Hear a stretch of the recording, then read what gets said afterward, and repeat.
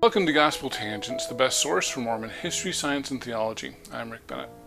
Back in May, I gave a presentation on several different schismatic groups, some that date to the time of Joseph Smith, and some that are very current, so brand new. So this is a presentation I gave, and hope you enjoy it. Thanks a lot. All right, well, let's see if I can share my screen here. Can you guys see this here? Yes. All right. So we're going to go on a tour of the restoration. It's been fun for the past 6 years. I've been talking to people from a lot of different groups. There we go. And so some of my favorite people to talk to are pictured here: John Hamer, Neil Bringhurst, and Steve Shields. They've written some great books on the topic of the restoration. John Hamer and Neil Bringhurst on the left put together Scattering of the Saints, Schism Within Mormonism, which is a fantastic book. And we're going to talk a little bit more about that cover in just a moment, because it's not just a bunch of cool little circles. It has some pretty cool explanations. It's not comprehensive, though. If you want a comprehensive history of, or a very encyclopedia of Mormonism, you've got to get the book Divergent Paths of the Restoration. So Steve Shields, he's a member of the Community of Christ, as most of you probably already know, and it's available there. It's actually electronic version only. The book is so large they couldn't actually get it into a book, and so it's kind of nice to have it in electronic form, because you can search, and there's over 500. He doesn't like to use the word schisms. I'm going to use it, but so he refers to them as expressions of Mormonism. So 2 fantastic books, and all 3 of these guys are probably smarter than me. So I'm just kind of relying on their expertise, but as well as some of my own interviews and as well. So I want to talk a little bit about John Hamer's book there. John's an amazing graphic artist, and he's actually color coded these groups. And so if you look at the top, you'll see, I don't know if you can see my mouse at the top there. Can you see my mouse? Yeah, we can. Yep. Okay. So you've got Joseph Smith Jr., and you'll notice that's a blue circle in New York. And then just below it, you've got Joseph Smith Jr. as a green circle in Kirtland. And the idea between the color changes is these represent theological differences. And so you can see that any of these blue circles, like Warren Parrish, Wycombe Clark, and John Whitmer, have tried to return back to the original New York style theology. And so you can kind of see here, as Joseph moves down here, kind of down the main trunk of this, well, it's not really a tree, but kind of whatever octopus thing here, then it turns to a kind of a light green in Far West, and then orange in Nauvoo, and then you can kind of see these big circles here. After Joseph Smith dies, the 12 take over, and then Brigham Young in this main branch takes over, and then John Taylor, and they're kind of some red and yellow. And then we go on to Gordon B. Hinckley. Of course, he was the prophet of the LDS Church when John finished this book.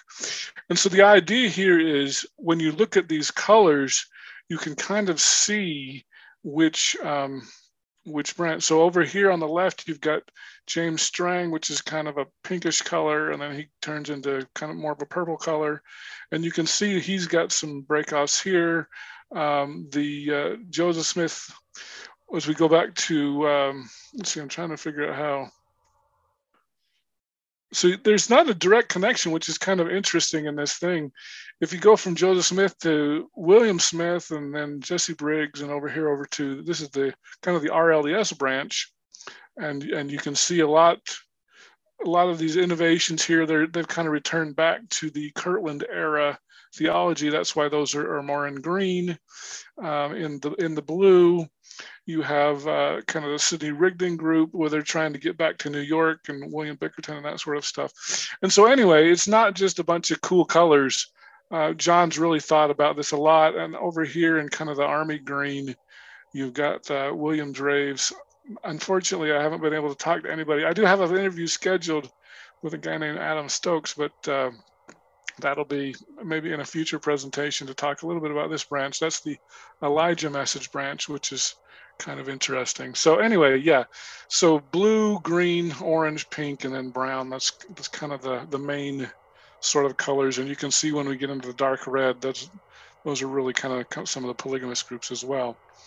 So moving on, this slide comes from John Hamer. It's a fantastic slide. And so want to talk first about, we're going to talk not only about early schisms, but we're going to talk about later schisms of the recent past. And so you'll notice these green and brown and orange and yellow, these match the colors that John was representing previously. So he's got 9 possible successors of Joseph Smith here. Of course, the LDS Church, the Brighamites, and the RLDS Church, the Josephites. I'm not going to spend a lot of time because I think we're all pretty familiar. Most of us are either LDS or RLDS here, or are very familiar with those. So William Smith's kind of interesting. He joined with several groups. He joined with James Strang's for a time. He started his own church for a time and ended up in the RLDS Church. There's a link there, I believe that was with Stephen Shields that I talked to a little bit about that. William Marks had a claim to the succession, but he first supported Sidney Rigdon's claim, and then he ended up joining the RLDS Church. David Whitmer's church is no longer extant, and I believe it lasted up to the 60s, if I remember right. Lyman White, he's another quite a character. He's in brown here. His church is no longer extant.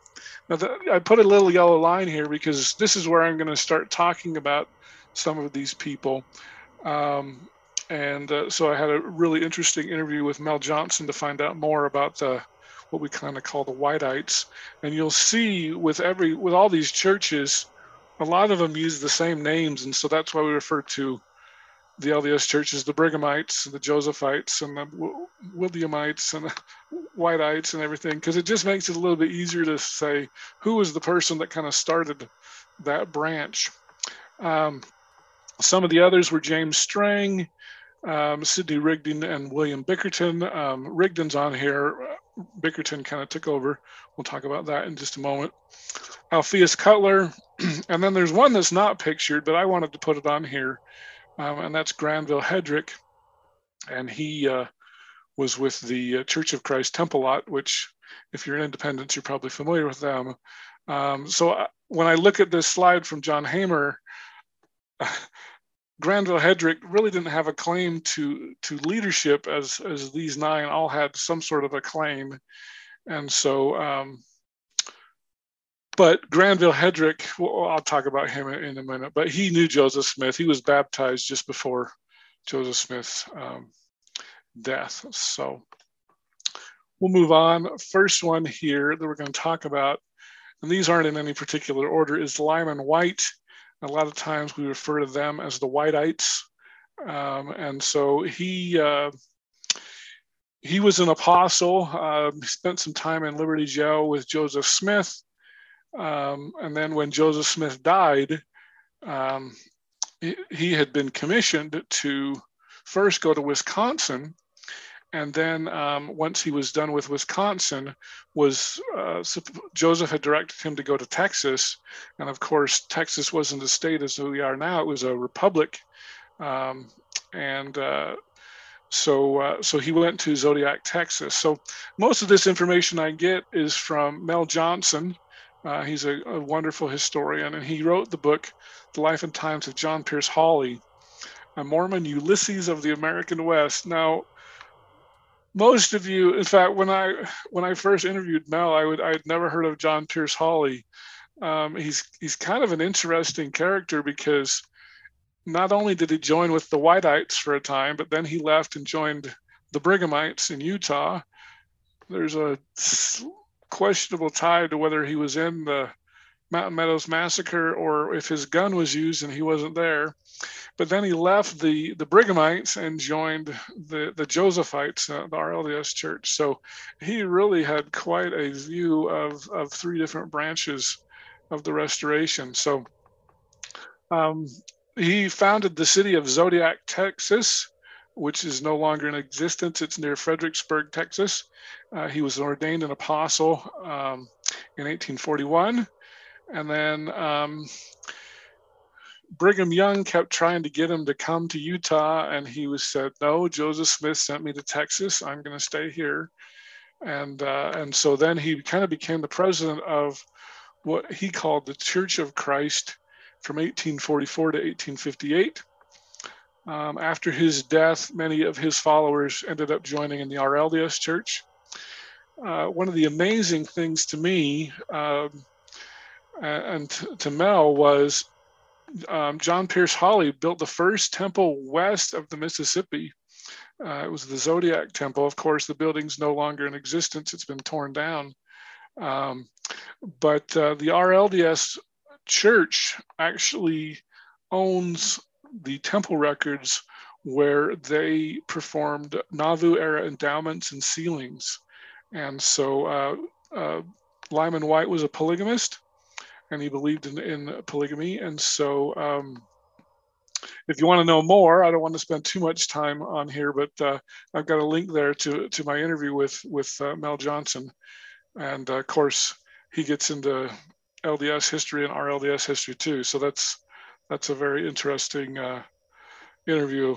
And it's the only one I've ever known about where anybody knew anything about Lyman Wight. So that's kind of a fun interview there.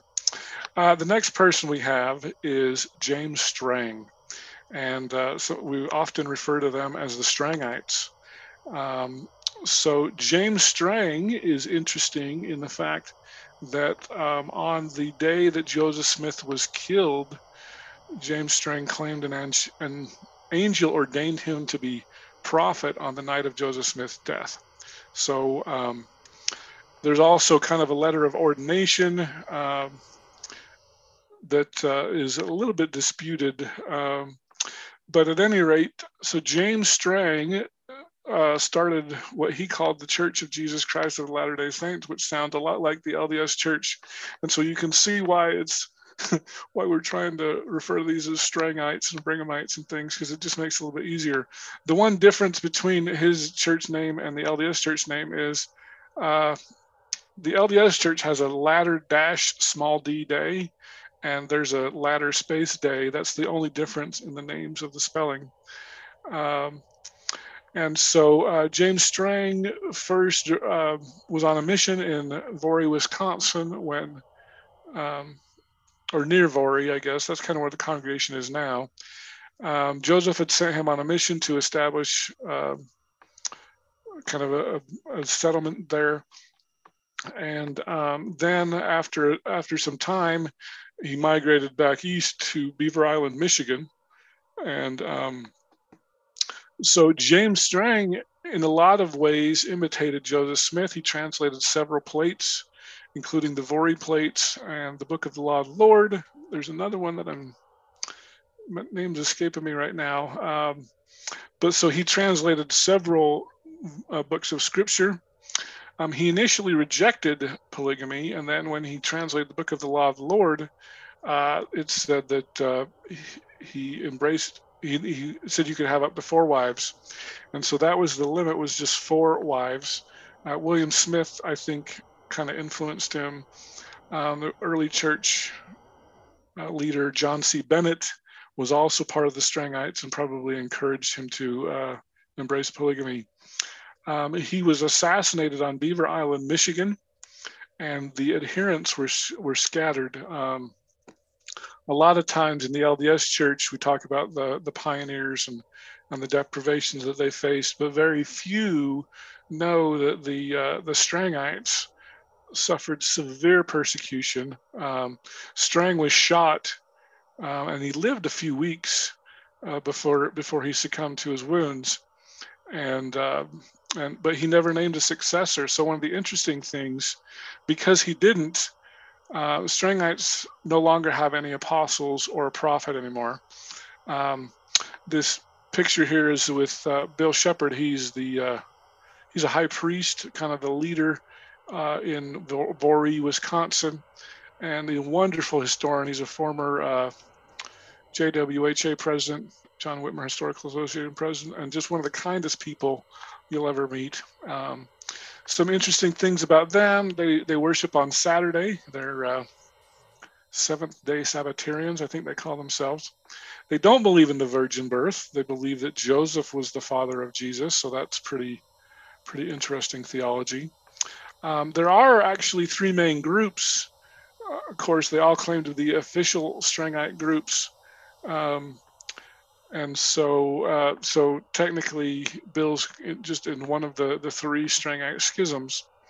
And I've got several links there that you can learn a little bit more about the Strangites. So, but they're still in existence. They still meet weekly, and Bill is a super great guy. Next group we have is the Sidney Rigdon William Bickerton group. So, of course, Sidney's on the left, William Bickerton's on the right. We often refer to them as the Bickertonites. And Daniel Stone is an amazing author. He's kind of the Richard Bushman of the Bickertonite groups. He's recently got his PhD in history, and he's a wonderful fellow too. Just very enthusiastic. So the Bickertonites are based in Monongahela, Pennsylvania. Basically, just to back up a little bit, when Joseph was running for president, he asked Sidney to be his vice presidential candidate. And there's an electoral college rule where it's advantageous if you don't live in the same state. And so Sidney established a residency near Pittsburgh. And so he was in Pittsburgh when he received news that Joseph Smith had been killed. So Sidney came back to Nauvoo, and Brigham Young at the time was on a mission in Massachusetts, I believe. And so the apostles gathered. Then there was kind of a famous meeting where Sidney wanted to be the guardian of the church, and Brigham said, no, the 12 are going to take over. And then everybody voted, and most people sided with Brigham. Sidney went back to Pittsburgh and started his own church, the Church of Jesus Christ of the Children of Zion. I think it got up to about 300 in the congregation. William Bickerton was one of those converted by Sidney Rigdon. But Sidney was very erratic, and that's probably why the people in Nauvoo didn't want him to lead, because they knew how erratic he was. And so after a few years, Sidney basically just kind of quit leading the church. And so William Bickerton kind of took over the pieces. William was a former coal miner there, and there was a time where actually William Bickerton did join the LDS Church for a very short time. I think it was about 9 months.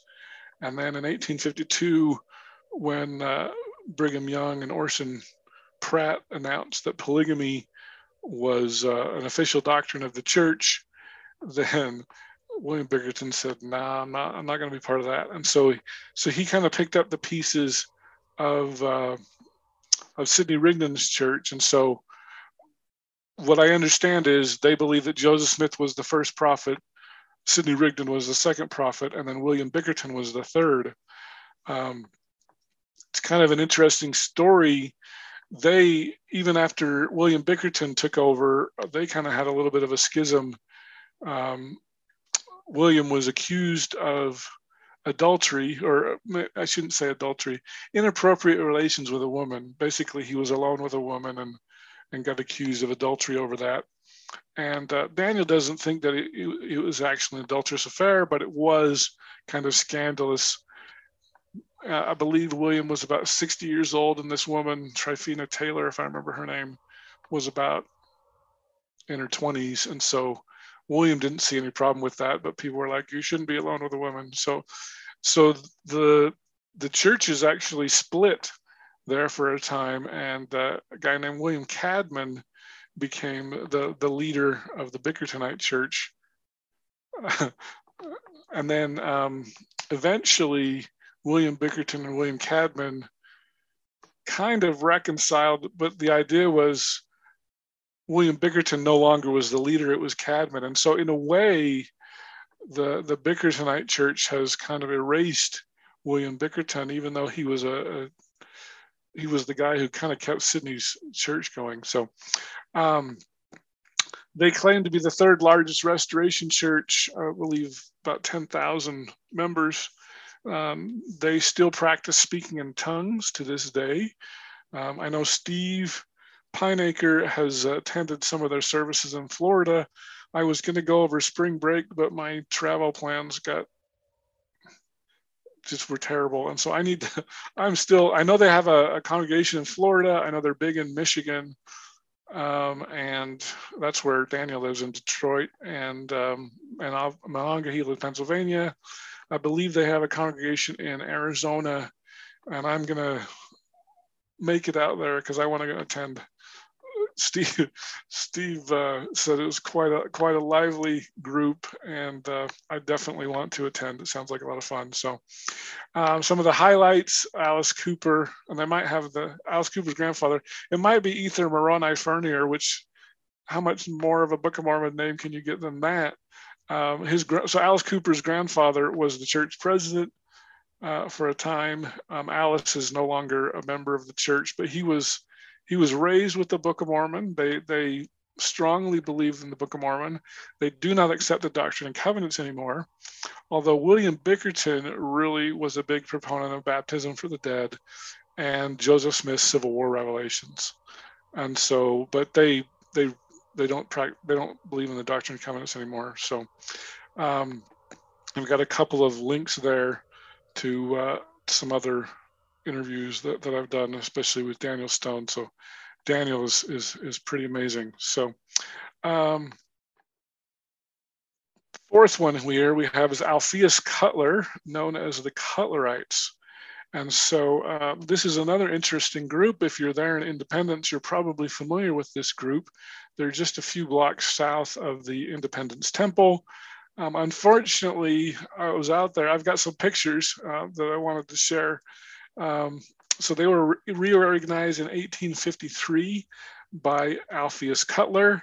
That is their church/temple. From what I understand, the main floor is the church, and then the upstairs is kind of their temple.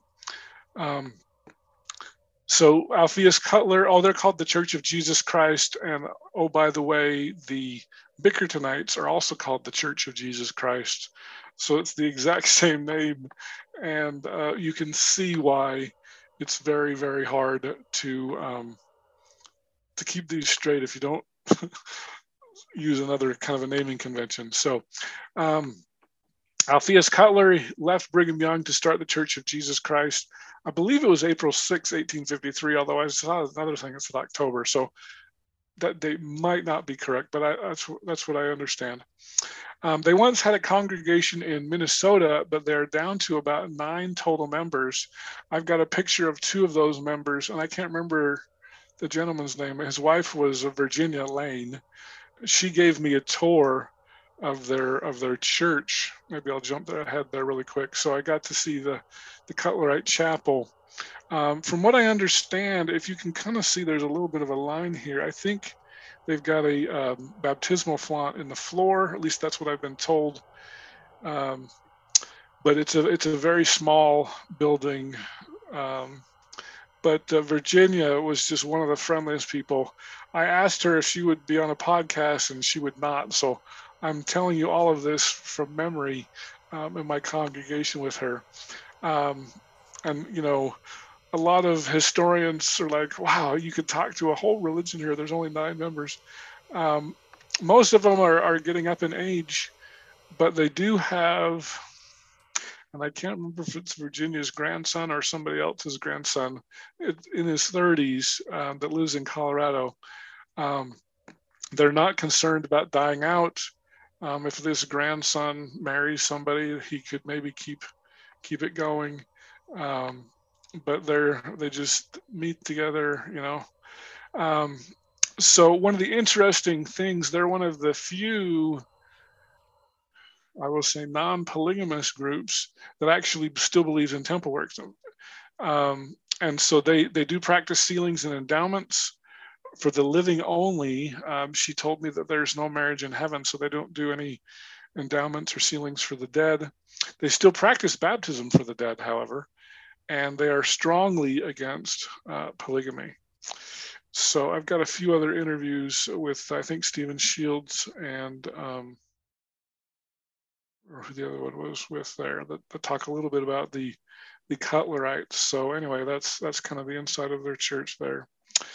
Topic 5, Granville Hedrick, known as the Hedrickites. And so Granville was was baptized in 1843, just a year before Joseph Smith's death in Woodford County, Illinois. He joined with Brigham Young for a time, and then had a revelation, well, that they were supposed to return to Missouri, and that they were going to get the temple lot. So they're known as the Church of Christ Temple Lot. So they actually own, well, now this is one of the interesting things, they actually own,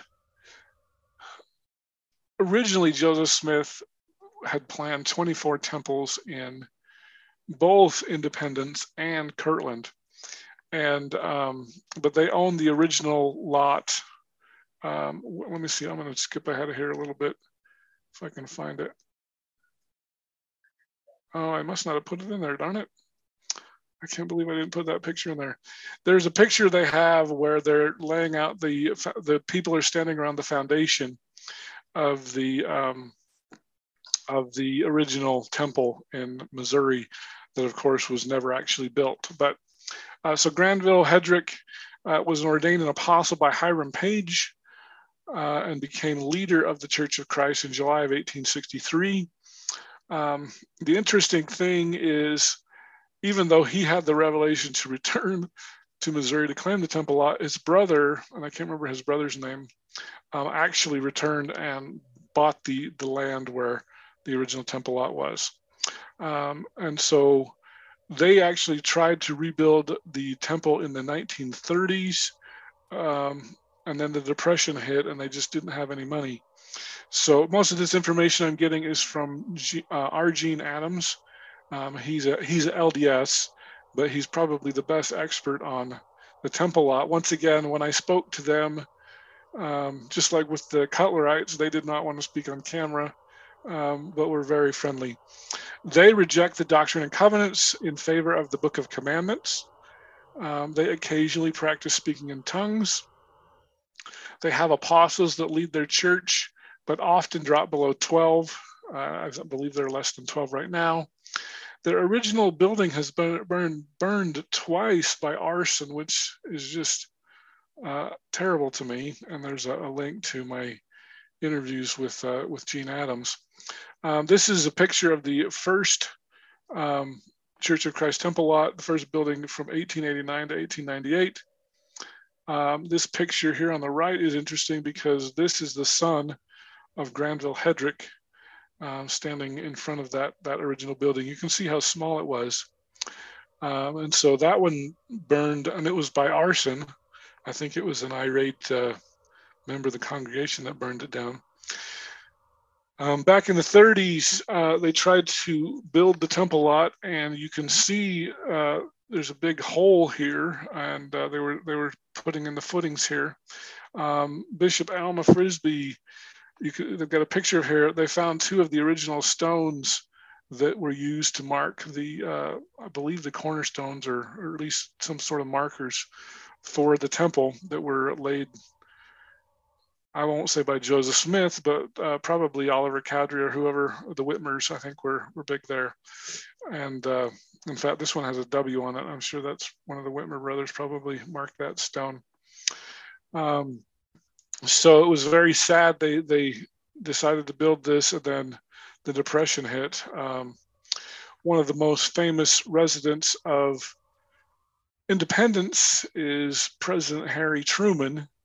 And so the interesting thing was they just had this gigantic hole. And of course, when he was president in the late 40s, I believe. And so when he was returning to independence, the city said, "We don't want to have this eyesore anymore. We'll pay to fill in the hole," because they didn't want Harry Truman to see this ugly hole. And so the city, because they didn't have any money to even fill in the hole, and so the city paid to have that in so that Harry Truman, when he returned from his presidency, wouldn't see this big ugly hole anymore. So that's kind of interesting there. So this is their new church. You can see the picture on the top right there. It was about 1990, if I remember right, somewhere around there. A disgruntled former member with mental issues set fire to the church, and so that's the church that burned down. It's since been replaced. This guy here, Randy Sheldon, is an elder. His father, I think, was William Sheldon. He was an apostle, I think one of the head apostles. I wouldn't be surprised if Randy becomes an apostle in the future. But they were very fun and very nice. And of course, they have a nicer church now than they've ever had. And so that's nice. So that brings us to kind of some modern schismatic groups. So these aren't in any particular order. Mostly, originally I was going to be like the order that I interviewed these people, and so so we'll jump in. I see there's some people in the chat. Let me see if there's anything. Oh yeah, Johnny Page. Okay. So anyway, all right. So let's talk about. Oh, I need to fix my slide here. Okay, so the first group that I'd like to talk about is the Remnant Church of Jesus Christ of Latter-day Saints. And so I interviewed Jim Van Cannon. This is kind of interesting because even within this, we've gotten a schism. So Jim Van Cannon was a former counselor of the Remnant Church and is now, they've had a schism, which we'll talk about in a minute. And now he's the prophet of the Everlasting Church of Jesus Christ in the latter days. So the Remnant Church of Jesus Christ of Latter-day Saints is basically an RLDS breakoff. They started in 2000. Frederick Larson was the first prophet, and they believed in lineal succession. Fred Larson is a descendant of Joseph Smith. They were strongly against female ordination in 1984 when the RLDS Church allowed women to be ordained. A lot of people were very upset. And the Remnant Church is just one of many independent branches, especially there in Independence. I like to think of the Remnant Church as kind of old style RLDS, where they were not only strongly against polygamy, but they still believed Joseph was a monogamist. One of the big things in their group is they're trying to restart consecration. And you can see my link there. They had a succession crisis following Fred Larson's death on April 26, 2019. Fred was in his 90s when he passed away. And the current president is Terry Patience. It was kind of interesting because I was watching this live on Facebook, and it was like Brigham Young versus Sidney Rigdon on Facebook Live, and you could kind of see the back and forth. It was just really, really interesting to watch that secession crisis. And so I know there were some very hard feelings between Terry and Jim, and I've been trying to get both of them back on, but I haven't been able to get them on yet, but I'm working on that. So anyway, that was just interesting to kind of see, just like with the Brigham Young and Sidney Rigdon, the president of the Quorum of the 12 took over like Brigham Young did, and then Jim split and started his own church. Another group are what we call independent polygamists. So on the right here, you can see Ann Wild. She's an independent polygamist. And on the left is a guy named David Patrick. I'll talk more about him because he's not independent. He's affiliated with a different church. But the independent polygamists are probably the largest. They're larger than any one single branch, and probably even bigger than, say, the Bickertonites, I would say.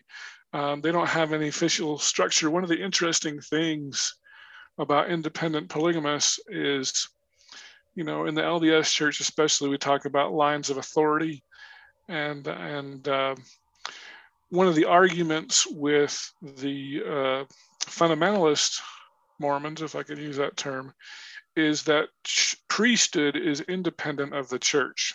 And they point to the fact that Joseph Smith and Oliver Cowdery received the priesthood before the church was organized. And so they use that idea. And so when a person gets excommunicated, say from the LDS church, that they believe that doesn't stop their priesthood authority, especially when, a lot of the early polygamists got their second endowment or second anointing.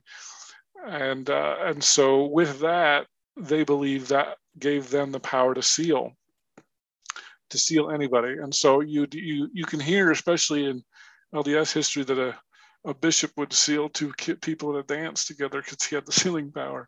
And Brigham Young wanted to really rein that in. And so he said, no, you can't do that without my permission. So at any rate, Ogden, Anne Wild's husband, Ogden Kraut, he's highly influential among all polygamous groups, writing 65 books. David Patrick, he's an apostle for Christ Church, and we'll talk more about his group in just a minute. But he thought it would be great to have an episode to celebrate the 50th anniversary of the publishing of the book Jesus Was Married. So this is a first edition book here, and the current edition by Ogden Kraut that is still very, very influential among polygamists. So Anne was Ogden's secretary for a while. They were secretly married. It's kind of interesting. I don't know exactly when Anne, she doesn't want to say, but as you put, because Ogden was excommunicated, I believe, in the 1970s. And Anne was secretly married to him for more than 30 years. Ogden, I'm trying to remember when Ogden died. I know it was before the year 2000. And Anne started a group called the Principal Voices, which was to try to promote polygamy as not a terrible lifestyle, as a lot of people think. And I believe it was her activities around the 2002 Olympics, when the Olympics were in Salt Lake City. She was granting a lot of interviews, and I think that's probably when she got excommunicated. So anyway, I've had her on a couple of times. This was the second time with that book. So she's very knowledgeable, has ties to pretty much every polygamous group, and she's very interesting. Third one I thought we could talk about is the FLDS Church. And so they're also a Brighamite breakoff. Now, one of the interesting things about fundamentalist Mormonisms, and of course I'm talking about Brighamite breakoffs here, of course, the FLDS Church was not formally organized until 1984. And Rulon Jeffs is Warren's father. He was the first prophet, and he knew Gordon B. Hinckley as a young man, which I thought was pretty interesting. So following, and even before Rulon's death, Rulon was kind of suffering from, it sounds like dementia, that sort of thing. And so his son Warren took over leadership, and Warren is currently in jail. That's a picture of his mugshot from Texas, I believe. Or it could be in Utah, I'm not sure, because he's been arrested both places. In Utah, he was able to not be convicted, but it was in Texas. So he moved from Texas from Utah to Texas. There was a big raid of the YFC YFZ stands for Yearning for Zion Ranch. They have an FLDS temple.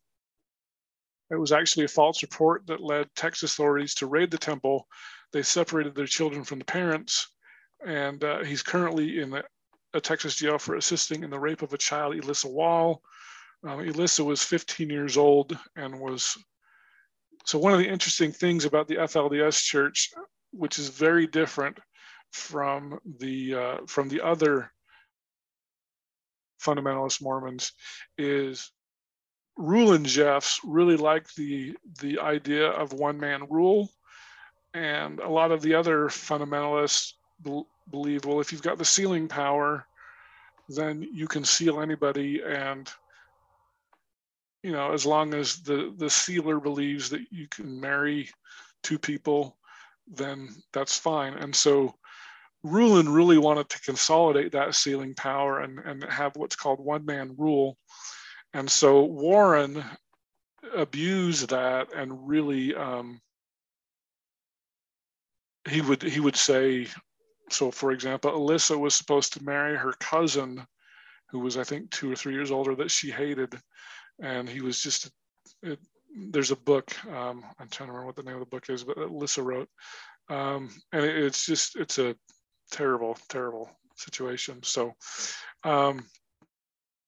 Warren is still leading the church from jail. The church is really in disarray, and Jeffs is still excommunicating people from men, especially men, from jail, and their church has really fallen on hard times with Warren in jail. So Lindsay Hansen Park is kind of my expert on that, and I've got a link there to that interview.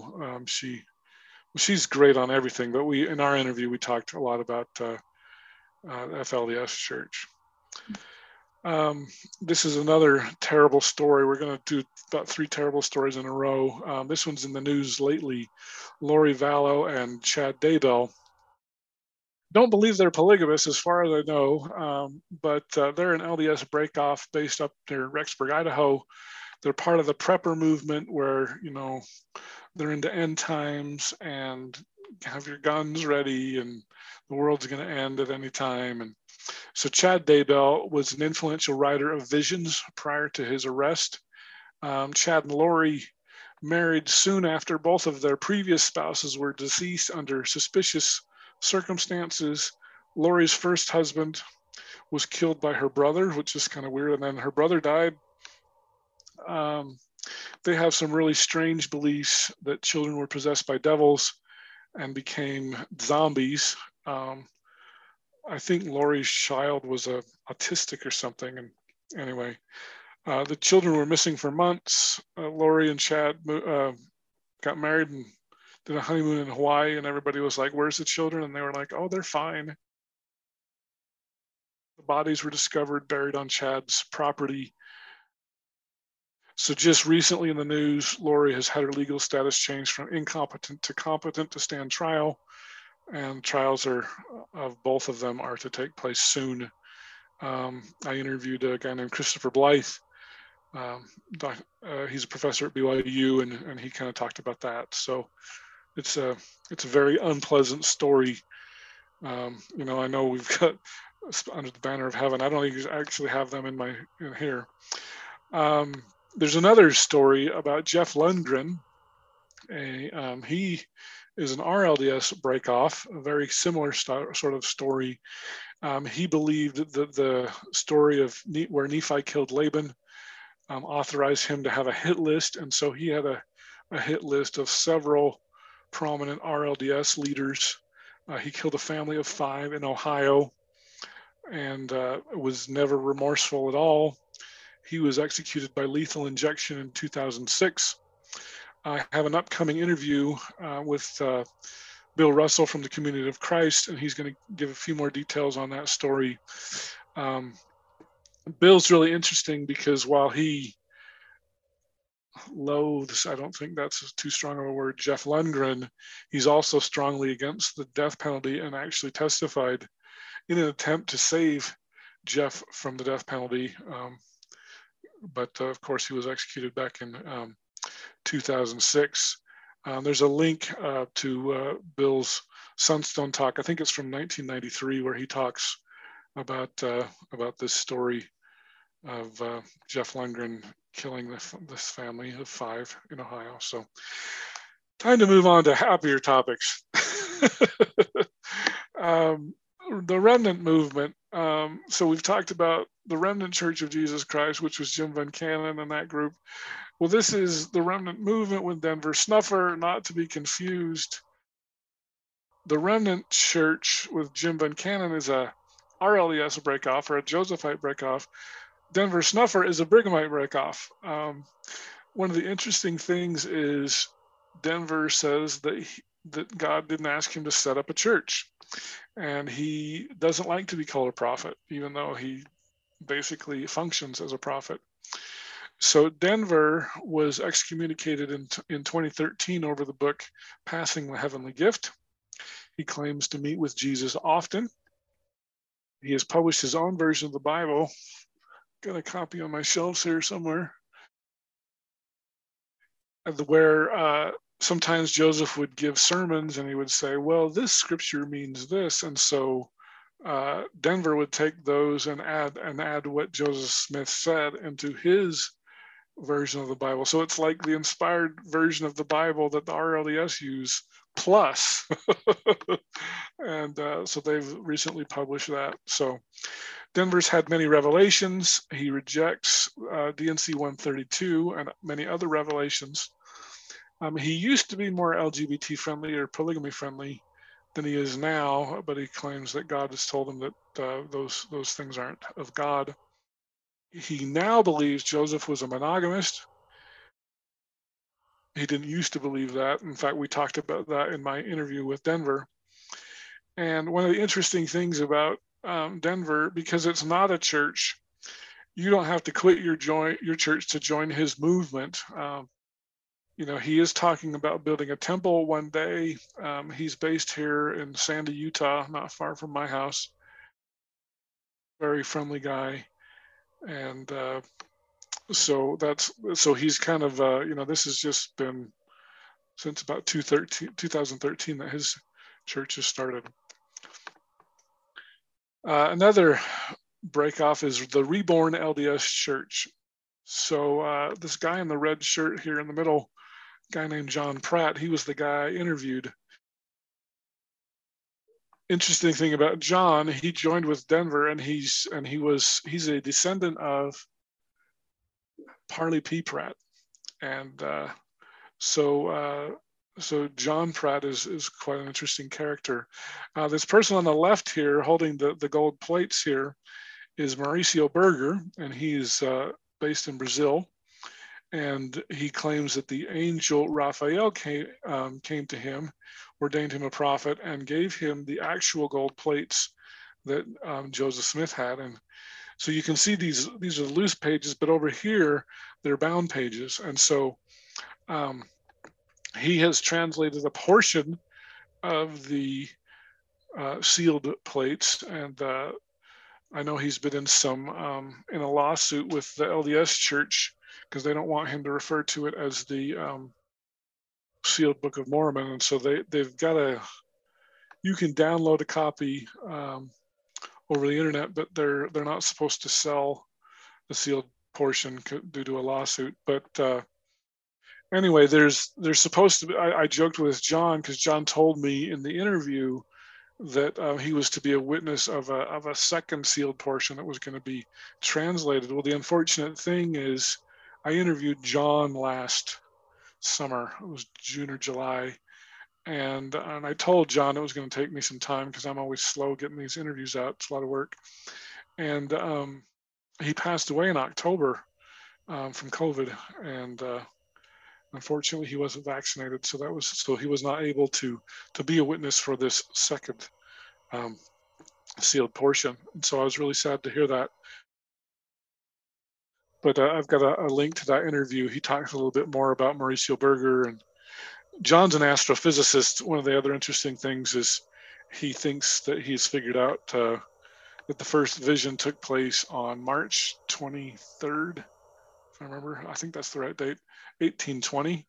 He's made some calculations and on some calendars and sorts of things. But anyway, so that's the Brazil group, the Reborn LDS Church.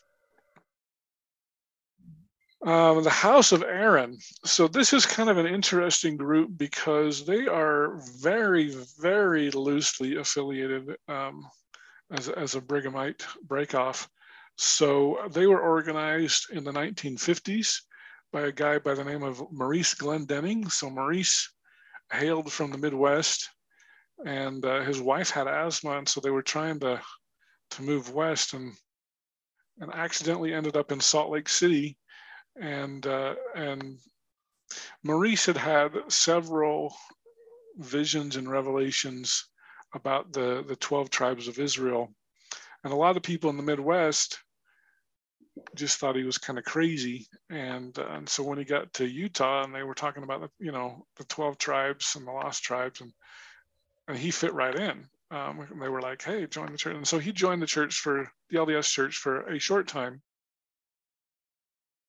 But then he kept having these visions, and he really liked the LDS idea of consecration.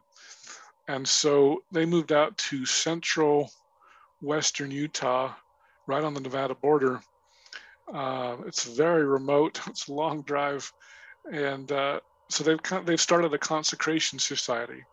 So one of the interesting things, especially here in Utah, when you talk about consecration societies, a lot of times you think that that's tied up with polygamy, but not with this group. They not only strongly reject the polygamy, but they no longer believe in the Book of Mormon or the Doctrine and Covenants. So they're more of Messianic Christians. I was out there last fall, I think it was, and they were celebrating the Feast of Tabernacles. And so they celebrate a lot of the Jewish holidays. They worship on Saturday, on the seventh day.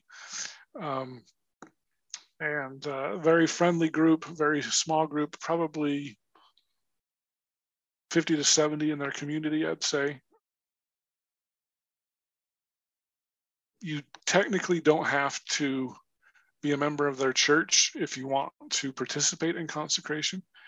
So this person here, John Conrad, he's the leader of the House of Aaron. His father led before him, and then before that was they referred to Maurice Glendening as Bishop Glendening.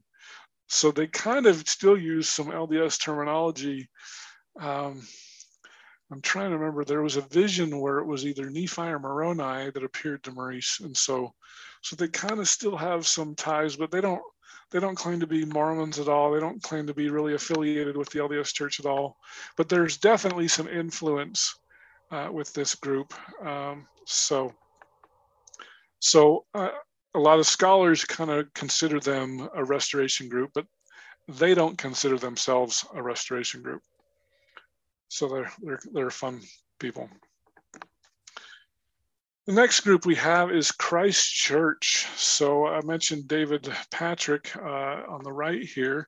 He's the president of the Quorum of the 12 Apostles, and Benjamin Schaefer on the left in the green. He is in the Quorum of 70 for Christ Church. They are basically a Brighamite breakoff. They believe polygamy is a very important principle. Both David and Benjamin told me they're personally monogamists, but they really support the idea of polygamy. They support the Adam God doctrine, and so that was kind of interesting. And they refer to it as kind of a pyramid. They've got this pyramid temple. They've actually got two of them. One is in southern Utah. I want to make it out there. And then the other one is in Nevada. I'm trying to get the temple matron on my podcast, but she's very remote in Nevada, so we'll see. But they're very interesting. As you can see, they dress normally, not like the pioneer of the FLDS church. They were founded in April of 1978, just 2 months before the LDS Revelation on Priesthood in June of 1978. So they're very I hate to say normal, but they seem very normal, especially when you compare them to, say, the FLDS church. I know David's a financial advisor and Benjamin's a lawyer, so you can see more at that link there. Next group we have is the Church of Jesus Christ in Christian Fellowship. So this is Christine and David Farriman. They are co-presidents and co-prophets. This is another really new group. They are basically a Brighamite breakoff. They're based in Ohio. David had his first revelation in 2015 and started the church around 2016. They basically, well, they're different than Denver Snuffer, but like Denver Snuffer, you can be a part of their movement without leaving your church. So you don't have to quit your church to join them. Right now, they only have internet services. They don't have a physical location, so they will hold a sacrament meeting. They're also kind of Messianic Christians, kind of like the House of Aaron. They celebrate a lot of the Jewish holidays. They ordain women. They have what they refer to as the Melchizedek priesthood for men and the Magdalene priesthood for women. In the Aaronic priesthood, they have, of course, the Aaronic priesthood for men and the Miriam priesthood for women. So they are very open to LGBT members. They allow polygamists to join. They allow lay members to receive revelation. They have an extremely open canon. They'll even accept non-Christian scripture as, like, if you believe something out of the Quran or the Bhagavad Gita or any book of scripture that speaks to you, that can be your personal scripture. So they're very, very open to lots of different revelations. And I think they're pretty small still, but they claim to have members from all over the world. That's just one of my recent interviews that I just published. The next one, this one I have not published yet. I know Steve Pineacres had a Matthew Gill on, and I haven't been able to listen to that one yet. But so this is Matthew Gill. He's the prophet of the restored branch of Jesus Christ. He also had a lawsuit against him. So he's an LDS breakoff. He resigned, I want to say back in about 2005, based in, we would say Derbyshire, but he says Derbyshire, England. He was also ordained by the angel Raphael, similar to the Brazil group.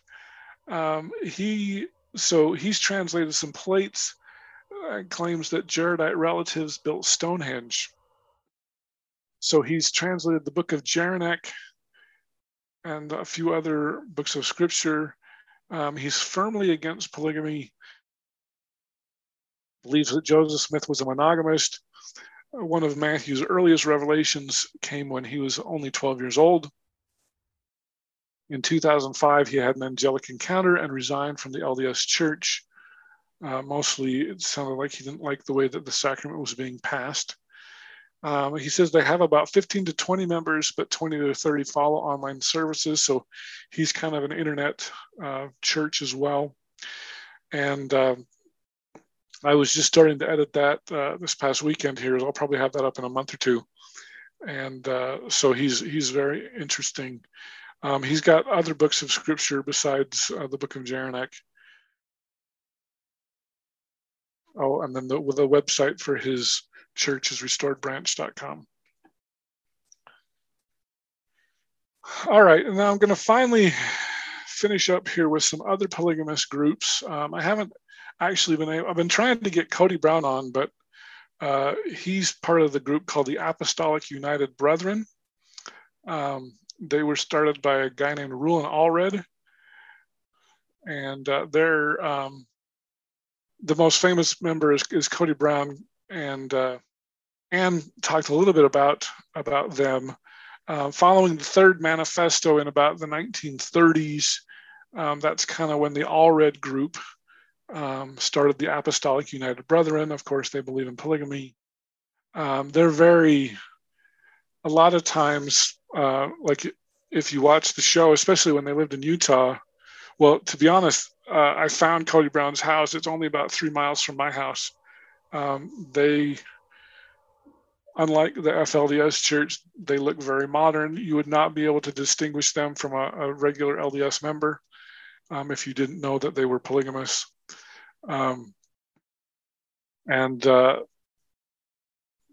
So Anne talked a little bit about them at that link. The LeBaron group, Ervil LeBaron, he had a hit list that included the president of the LDS Church, Spencer W. Kimball, and his wives actually killed Ruin Allred, who was part of the Apostolic United Brethren, and he shot at Gerald Peterson, who is a member of Christ Church. This is in the 70s.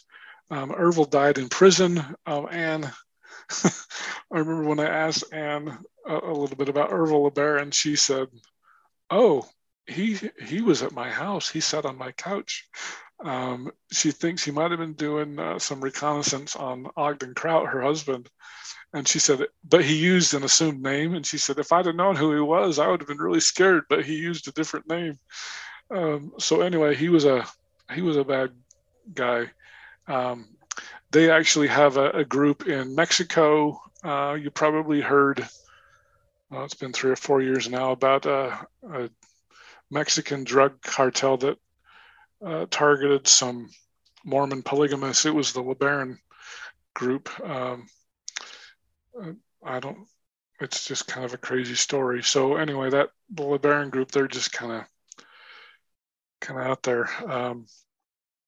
And then the last group that I want to talk a little bit about is the Centennial Park group. So the Centennial Park were part of the FLDS, and they split from the FLDS over one-man rule. I kind of talked a little bit about that earlier. And so the FLDS and the Centennial Park have a real rivalry because they were, they're basically cousins, and their communities are close together. So they kind of had to like separate communities. So anyway, Anne talks a little bit more about that. So if you want to know more about these, I can't recommend enough both John Hamer's book, but Stephen Shields' Divergent Paths of the Restoration. It's got over 500 restoration expressions, and the book includes both new and extinct groups. It's only published as an ebook because the book is so large they just couldn't get it into print. It's published by Signature Books, and I've got a link there.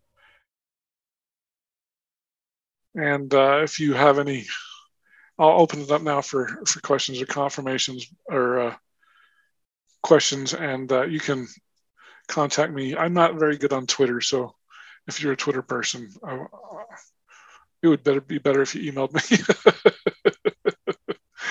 So anyway, I'll stop sharing and open it up for any questions that you guys have. I hope you enjoyed our conversation about these different schismatic groups. I guess if you have any questions, you're going to have to ask me. Here goes. If you like what we're doing at Gospel Tangents, please support us. Go to gospeltangents.com and you can get full interviews as well as transcripts if you'd like those. So click here to subscribe, and over here you can see some of our other great videos. Thanks again.